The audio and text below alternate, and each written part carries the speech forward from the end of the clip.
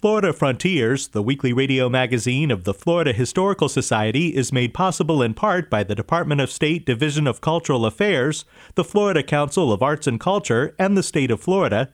It's also made possible by the Jessie Ball DuPont Fund, the Rossiter House Museum and Gardens in Eau Gallie, and by Florida's Space Coast Office of Tourism, representing destinations from Titusville to Cocoa Beach to Melbourne Beach.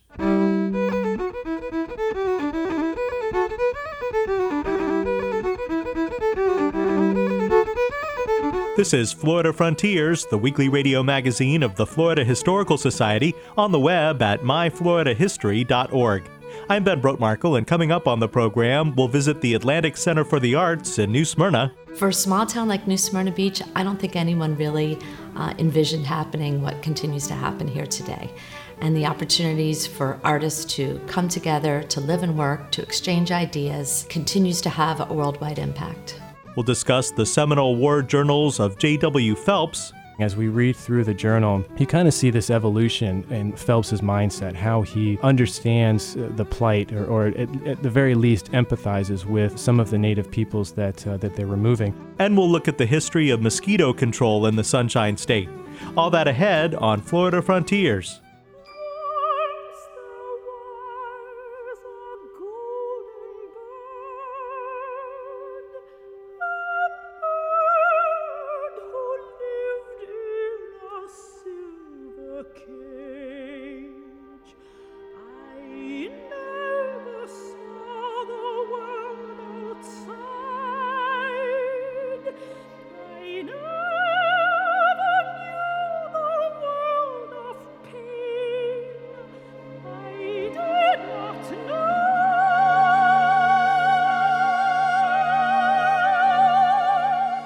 That's Renee Fleming singing the aria Once There Was a Golden Bird from the John Corigliano opera The Ghosts of Versailles.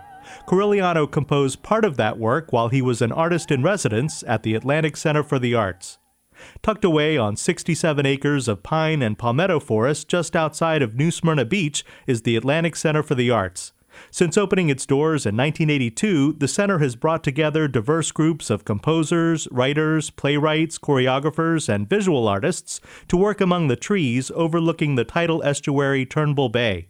Nancy Loudon Norman is co-executive director of the Atlantic Center for the Arts.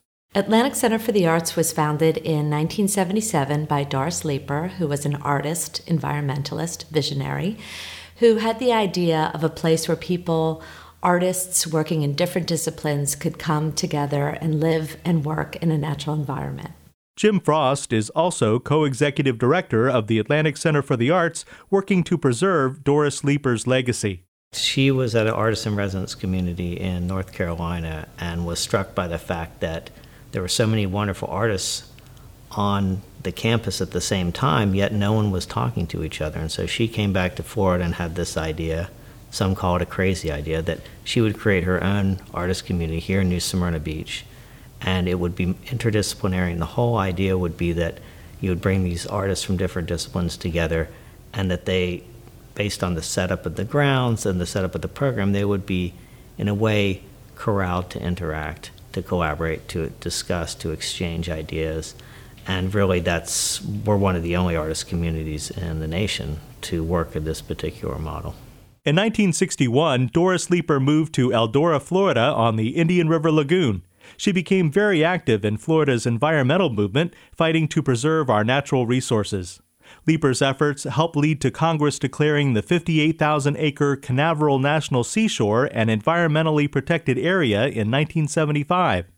As an artist, Leeper is best known for her large-scale, site-specific modern sculpture.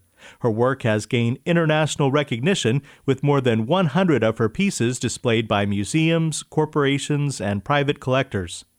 Doris Leeper's great success as an artist was sometimes overshadowed by the role she played in the creation of the Canaveral National Seashore and her establishment of the Atlantic Center for the Arts. Doris Leeper was a force to be reckoned with. She was raised in Piedmont, North Carolina, and attended college at Duke University, where she originally intended to be a pre-med major, hence her nickname Doc. She went on to major in art, and really a woman of her time in the 50s became an amazing artist at a time when, women weren't so prevalent in the field. She attended other artist communities where typically if you were a writer, you were working at a writing residency. If you were a painter, you were working at a painting residency. And she had the idea for people from different disciplines to come together to live and work and share ideas. And that's really how the idea for ACA blossomed. She was an incredible woman. She got a lot accomplished in her lifetime, and I think did a lot of amazing things for this area, Volusia County especially. Obviously, she had a great love of the environment and a great passion for the arts, and really Atlantic Center for the Arts is a combination of those two passions of hers. All the stories about Doc revolve around her tenacity, her ability to raise money, to draw blood from a stone, if you will. And so that's really a lot of her legacy, is this really strong and powerful woman. But really the true legacy is her gift of the environment to Volusia County when you're talking about Canaveral National Seashore or the Doris Leeper Spruce Creek Preserve or the Atlantic Center for the Arts Complex. When Doris Leeper founded the Atlantic Center for the Arts, she made sure that the buildings would not disrupt the natural setting of the site. She approved a design that blended in with the natural environment. The wooden studios, galleries, workspace, performance areas, and artist residences are connected with boardwalks winding through the forest.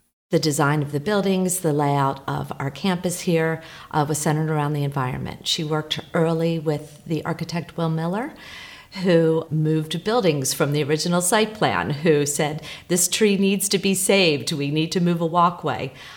Was very much part of her aesthetic. Our campus is attached by raised wooden boardwalks. The environment is naturally protected here. There are no cutbacks to any of our studios. So she worked very closely with the city of New Smyrna Beach in ensuring that this natural scrub oak was able to stay an important part of the facility here. Well, I can tell you one thing, our insurance company is not happy. They would prefer that all the buildings not be plopped into nature, if you will. But the stories about Doris Leeper are that as the buildings were being constructed, each tree was handpicked to stay or go by her based on where the buildings would go. And so really trying to tune in the buildings to the environment was a huge part of the project. And you'll notice that all the buildings are built about 30 inches off the ground and raised up so that all the wildlife can still continue to move around the property unencumbered by man's interference with nature. But I think really with the combination of the architecture, the combination of the site, it was really a fabulous job of kind of combining these buildings with nature so that really everything is seamless. And you can be 30 feet away from another building and potentially not know it due to the cover and the natural environment that's still here. The Master Artist in Residence program at the Atlantic Center for the Arts brings in groups of accomplished artists to mentor and work with selected mid-career artists in their field. The multi-week residency program often results in fascinating collaborations. For example, poets may write verses to accompany an original musical composition the dancers perform to. The Atlantic Center for the Arts has hosted a distinguished list of master artists who have worked and collaborated there. They include playwright Edward Albee, composer John Corigliano, United States Poet Laureate Howard Nemerov, choreographer Trisha Brown, photographer William Wegman, sculptor Dwayne Hanson, novelist B.B. Moore Campbell, and poet Sonia Sanchez, to name just a few. I think one of the things that Atlantic Center does really, really well is that we'll work with artists who have won the Pulitzer Prize and are incredibly famous within their niche discipline, and we'll work with someone who is incredibly famous to 500 or 1,000 people in their particular niche of a discipline. For me, some of the personal highlights, authors like Carl Hiaasen coming through the program, graphic designer David Carson, author Douglas Copeland. Musicians, we've had so many great musicians. David Lang, the composer who recently won the Pulitzer Prize. Just an incredible list. Hard to really single one out in particular or even come up with a highlight reel, because really they're all essentially their own highlight reel. Each residency is really special. We have hosted countless Pulitzer Prize winners, Grammy Award winners, MacArthur Genius Award fellows. For a small town like New Smyrna Beach, I don't think anyone really envisioned happening what continues to happen here today. And the opportunities for artists to come together, to live and work, to exchange ideas, continues to have a worldwide impact. Doris Leeper believed that the natural setting of the Atlantic Center for the Arts would be inspiring to the many artists in residence, as she herself was inspired by nature. It's been that way from the very beginning. Doc moved to New Smyrna Beach, which I think reminded her very much of the Outer Banks of North Carolina, where she spent time as a child. At that time, she had a small house on Riverside Drive before she discovered what's now Canaveral National Seashore, and bought a property there for $10,000 called Capers Acres. Very much influenced her work, and I think really was a time for her to realize the role that she could play in preserving the environment and the land. So when she was initially looking for land to begin Atlantic Center for the Arts, it was these 10 acres down a rutted dirt road based right on Turnbull Bay, one of the most pristine estuaries in the world, that really drew her to this location. It's a little outside of town, as you know, and now we're based on 67 acres. So very much the environment is a big part of what we do here. When Doris envisioned this property, she envisioned a lot of buildings connecting through these boardwalk systems, but also the artists having to walk through nature in order to get where they're going. And so in this really peaceful, serene setting, you have these pathways that lead you around the corner into another vista that uncovers a new building where another artist might be working. And when the architects created that complex, I think they were really thinking about the nature, the natural Florida environment. You notice that a lot of the buildings are in the cracker style in a way, with these metal roofs and wooden construction. And so I think it's all part of the big plan that she had. And obviously she was very tuned into the buildings originally built in the 80s, and was also heavily involved in the Leeper Studio Complex construction in the mid-90s. Doris Leeper died in 2000, 1 year after being inducted into the Florida Artists Hall of Fame. Leeper's creative vision and passion for protecting Florida's natural environment live on today in her art, the Canaveral National Seashore, and the Atlantic Center for the Arts. We spoke with Nancy Loudon Norman and Jim Frost, co-executive directors of the Atlantic Center for the Arts. Opera composer John Corigliano was one of many master artists to work there.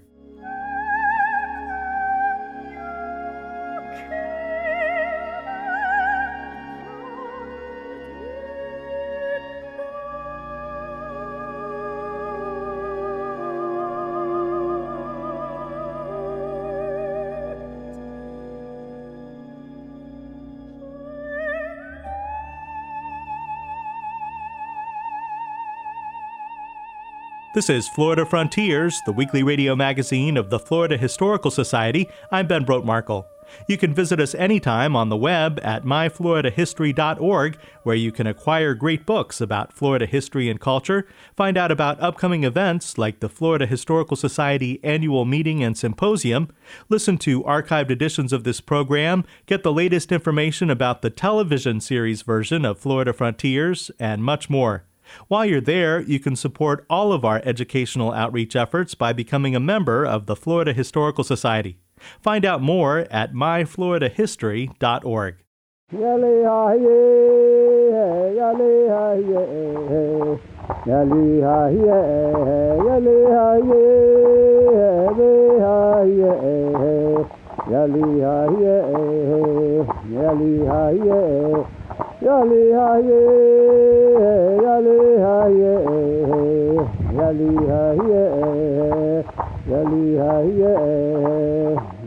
That's a recording of Billy Bowlegs III from 1954 performing the Seminole Alligator Dance. Bowlegs was a descendant of one of the leaders in the Third Seminole Indian War. Joining us now is Ben DiBiase, Director of Educational Resources for the Florida Historical Society and archivist at the Library of Florida History in Cocoa.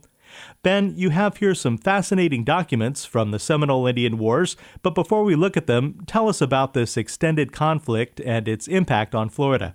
Well, we're talking specifically about the Second Seminole War, and that was the second in three conflicts. It involved the U.S. federal government and the Seminole tribe of Florida that was living in Florida. Now, the Seminoles are descended from Creek Indians that were living further north in Georgia and Alabama, moved into Florida around the 18th century and kind of created their own autonomous regions. Now, when Florida became a U.S. territory in 1821, there was a lot of pressure on the federal government to remove a lot of the Indian tribes, not only from Florida, but from the greater southeastern United States.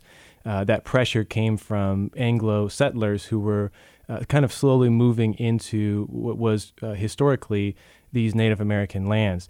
In 1830, President Andrew Jackson passed the Indian Removal Act, which essentially dissolved any kind of title that these native tribes held on the property, essentially gave them the right to forcefully remove Native Americans from their land. Now, the 1830 legislation led to a series of armed conflicts, most notably the Seminole Wars in Florida, but also Creek Wars. There were armed conflicts with the Cherokees, with the Choctaws, the Chickasaw Indians as well. And right in the middle of it were all of these federal regular troops. A lot of young men who had never been to the southeastern United States, had never been to Florida. Florida was still very unpopulated. It was kind of a wild frontier. And here you have thousands of young men coming into the state, and they're involved in this forceful removal of the native peoples of these areas and shipping them out west to the Indian territories. We commonly refer to the Trail of Tears, this massive movement over the course of the 1830s into the 1840s, when tens of thousands of these Native Americans were forced to vacate the property that was historically their own. Now, you have here the journal of John Phelps from the Second Seminole War. Yeah, John W. Phelps was a young officer. He had just graduated from the U.S. Military Academy in 1836. The Second Seminole War started in late 1835, so he was sent directly to Florida. He was attached with the 4th Artillery Unit that was headquartered in Pensacola, and they conducted a number of operations throughout the Gulf Coast. He was in Florida for most of the latter part of 1836, and then in May of 1837, his regiment was actually sent north to northern Georgia, and that's where this particular journal really picks up. So it really begins with his last few days in Florida. He talks a little bit about the weather and the climate, and unlike a lot of soldiers, he actually really enjoyed the beautiful sunsets and the natural flora and fauna. Like a lot of officers at the time, he was very well educated. So he had studied a lot of the classical literature, and we see that kind of reflected in his writing. Here we have a passage about a dog by the name of Gopher. And this dog was captured when they captured a few of the Seminole Indians in late 1836. And the dog kind of took a liking to a lot of the regular soldiers. And he talks about the soldiers who were willing to carry him by the nape of his neck across a stream and would gladly give their life for this poor little dog that they named Gopher, who they now actually took with him up to northern Georgia. But what's also fascinating as we read through the journal, you kind of see this evolution in Phelps's mindset, how he understands the plight or at the very least empathizes with some of the native peoples that they're removing. If we read here just briefly a passage, this is dated Friday, June 22nd, 1838. Phelps writes, quote, "Upwards of 1,000 Indians passed by today from Fort Hembry, 18 miles to the east of this, where they had been collected. Some few had their ponies and small quantities of luggage, but generally they were unencumbered, having left their all behind. When I saw them, men, women, and children, moving along through the valley towards the far west, leaving the scenes which had been so long in their possession, never to witness them again, abandoning their all without casting a look behind, I could not but think that some fearful retribution would yet come upon us from this much impugned race. The scene seemed to me more like a distempered dream or something worthy of the dark ages than like a present reality, but it was too true," unquote. So we kind of see this evolution as Phelps, again, is involved. He's a professional soldier, and in the military academy, they learn about tactics and about great military battles, and they learn about Napoleon and the ancient wars. And here he is in the southeastern United States, forcing these relatively poor individuals from their native lands, and it's kind of hard for him, I think, to rectify what's happening in reality and kind of understand that this is the reality of military life. What happened to Phelps after he left Florida? Well, he had an interesting and fairly long career. So he's in Georgia, involved in Cherokee removal, then comes back down to Florida, spends another year. At this point, Colonel Zachary Taylor is now in charge, and Zachary Taylor would go on to become president of the United States, but he gained his original notoriety at the Battle of Loxahatchee in Florida. He serves under Zachary Taylor. He's then sent north to a number of other campaigns. He's actually involved in the Mormon expedition or the Utah Wars out in the western United States. He eventually relinquishes his commission. He rises to the rank of first lieutenant. He then relinquishes his commission just before the beginning of the Civil War. He moved back to his native Vermont. But then in 1861, of course, we have the outbreak of the American Civil War. He's called back into service, and he serves gallantly for the Union Army in the southeastern United States. In fact, he's involved in the taking of New Orleans in 1862. But he again relinquishes his command because Phelps was also an abolitionist. And in between his time, in between commissions, he wrote quite a bit about the abolitionist movement and about slavery and the rise of the South just prior to the Civil War. And as an officer, he's now a brigadier general.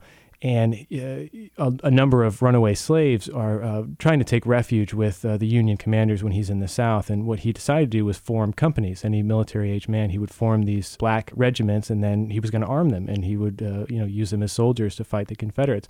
His commanding officer refused, and because he would not arm these former slaves, he relinquished his command again and finally left the Army in 1864, never to return. But later in 1880, after going back to Vermont, he is nominated for U.S. president by what was known as the American Party. And this was a later iteration of the anti-Masonic Party. And what's kind of interesting is that one of their key platform points was establishment of civil rights for Native Americans. So at this point in the 1880s, we're right in the middle of the Western Plains Wars, which are kind of capturing national attention. And given Phelps's past, his role in Indian removal in the Southeast, that must have colored his understanding, at least, of the rights of Native peoples later on in 1880. Now, of course, this was a third party. He was nominated, but did not win the presidency. But it kind of shows his evolution as a soldier and as an American citizen over the course of his lifetime. Interesting as always. Thanks, Ben. Yeah, thank you. Ben DiBiase is Director of Educational Resources for the Florida Historical Society and archivist at the Library of Florida History in Cocoa.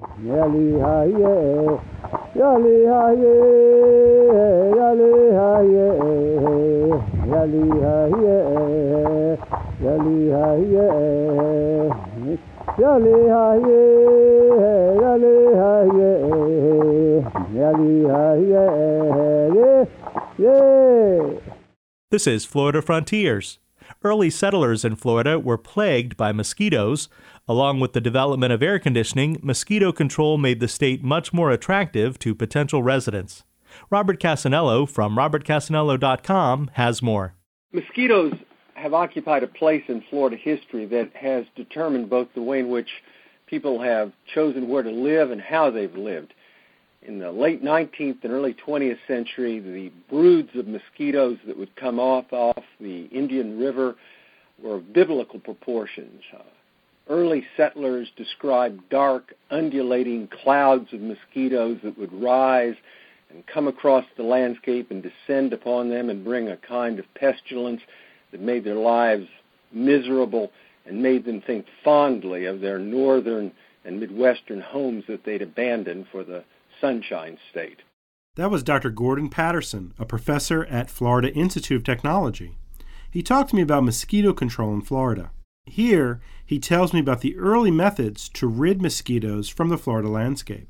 Some of the earliest accounts of how Native Americans and early Floridian settlers coped with the mosquito problem seem comical to us today. Jonathan Dickinson, who was one of the first people to write about mosquitoes when his ship crashed at the end of the 17th century near what's now Jupiter, Florida, described how the native population buried themselves in the sand to prevent being bitten by mosquitoes. Native Americans would sometimes use fires and stay within the smoke of them. Early Florida residents tried to find perhaps the first green solution, or I should say brown. They would take palm fronds and weave them into what became a ubiquitous household item, the mosquito beater, which was used to both brush the mosquitoes off and I suspect from some of the accounts of old Floridians, perhaps to strike at the mosquito and strike themselves in the head, just simply to remove the blight from themselves. Science soon brought some new solutions to the mosquito problem. In the early 20th century, as part, I think, of what was the general movement of progressivism, there came into being the notion that perhaps collectively something could be done about mosquitoes. And in the early 1890s, the chief entomologist for what was the United States Department of Agriculture, a man named Lillian Ossian Howard, made some early experiments. He wasn't the first person to do it, but he was one of the first to write scientific articles about the use of oil as a means to kill mosquito larvae. The oil doesn't suffocate them. We've learned that later, but what it does is it causes a reaction within their trachea and causes them to die in one of their four instars. So beginning in the early 20th century, you found all across the United States the use of oil, which is a chemical means of controlling mosquitoes. Dr. Patterson tells me about some other popular methods for mosquito control. In Florida and in some other places, it was discovered that a tiny fish of the genus Gambusia affinis, it's now simply called the mosquito fish, is a predaceous consumer of mosquito larvae. And so fish, what was a biological means of control, were introduced into the waters which were breeding mosquitoes. And so mosquito control began, in a sense, with two different approaches, one a chemical and the other a biological. And in a sense, during the first 30 or 40 years of the 20th century, those were the only means of approaching mosquito control, with the exception of the final, and that's a mechanical means of control, and that was putting up screens to keep mosquitoes out of the house. The management of the mosquito population really accelerated through the introduction of the chemical DDT. It wasn't until the mid-1930s and early 1940s that it became possible to think about killing adult mosquitoes on the wings. This is called adulticiding, and it grew out of a series of chemical discoveries which probably reached their high point in 1942 when a small shipment of a chemical called Gesserol arrived in Orlando, Florida. It was taken to a quasi-secret USDA laboratory on Paramore Street, where USDA researchers were involved in looking for toxicants against lice and mosquitoes because of the Allied forces fighting in the South Pacific and in Europe. Gesserol we now call DDT. And the first tests of DDT out in the landscape were made in Cocoa Beach, Florida, in the winter of 1942 and 1943. The toxicant properties of this miracle dust, as it was called, the crystals, the white crystals, were prodigious. 99.9% of the larvae died. That was Dr. Gordon Patterson. I interviewed him and others for the podcast series, A History of Central Florida. You can find it online and at iTunes. I'm Robert Castanello with Florida Frontiers. You've been listening to Florida Frontiers, the weekly radio magazine of the Florida Historical Society. Please join us right here again next week. Until then, you can join us anytime on the web at myfloridahistory.org. You can also get Florida Frontiers through your favorite podcast provider. Don't miss the new television series version of Florida Frontiers, available on great PBS affiliates including WUCF Orlando, WJCT Jacksonville, WFSU Tallahassee, and WPBT South Florida. Have a great week. I'm Ben Brotemarkle.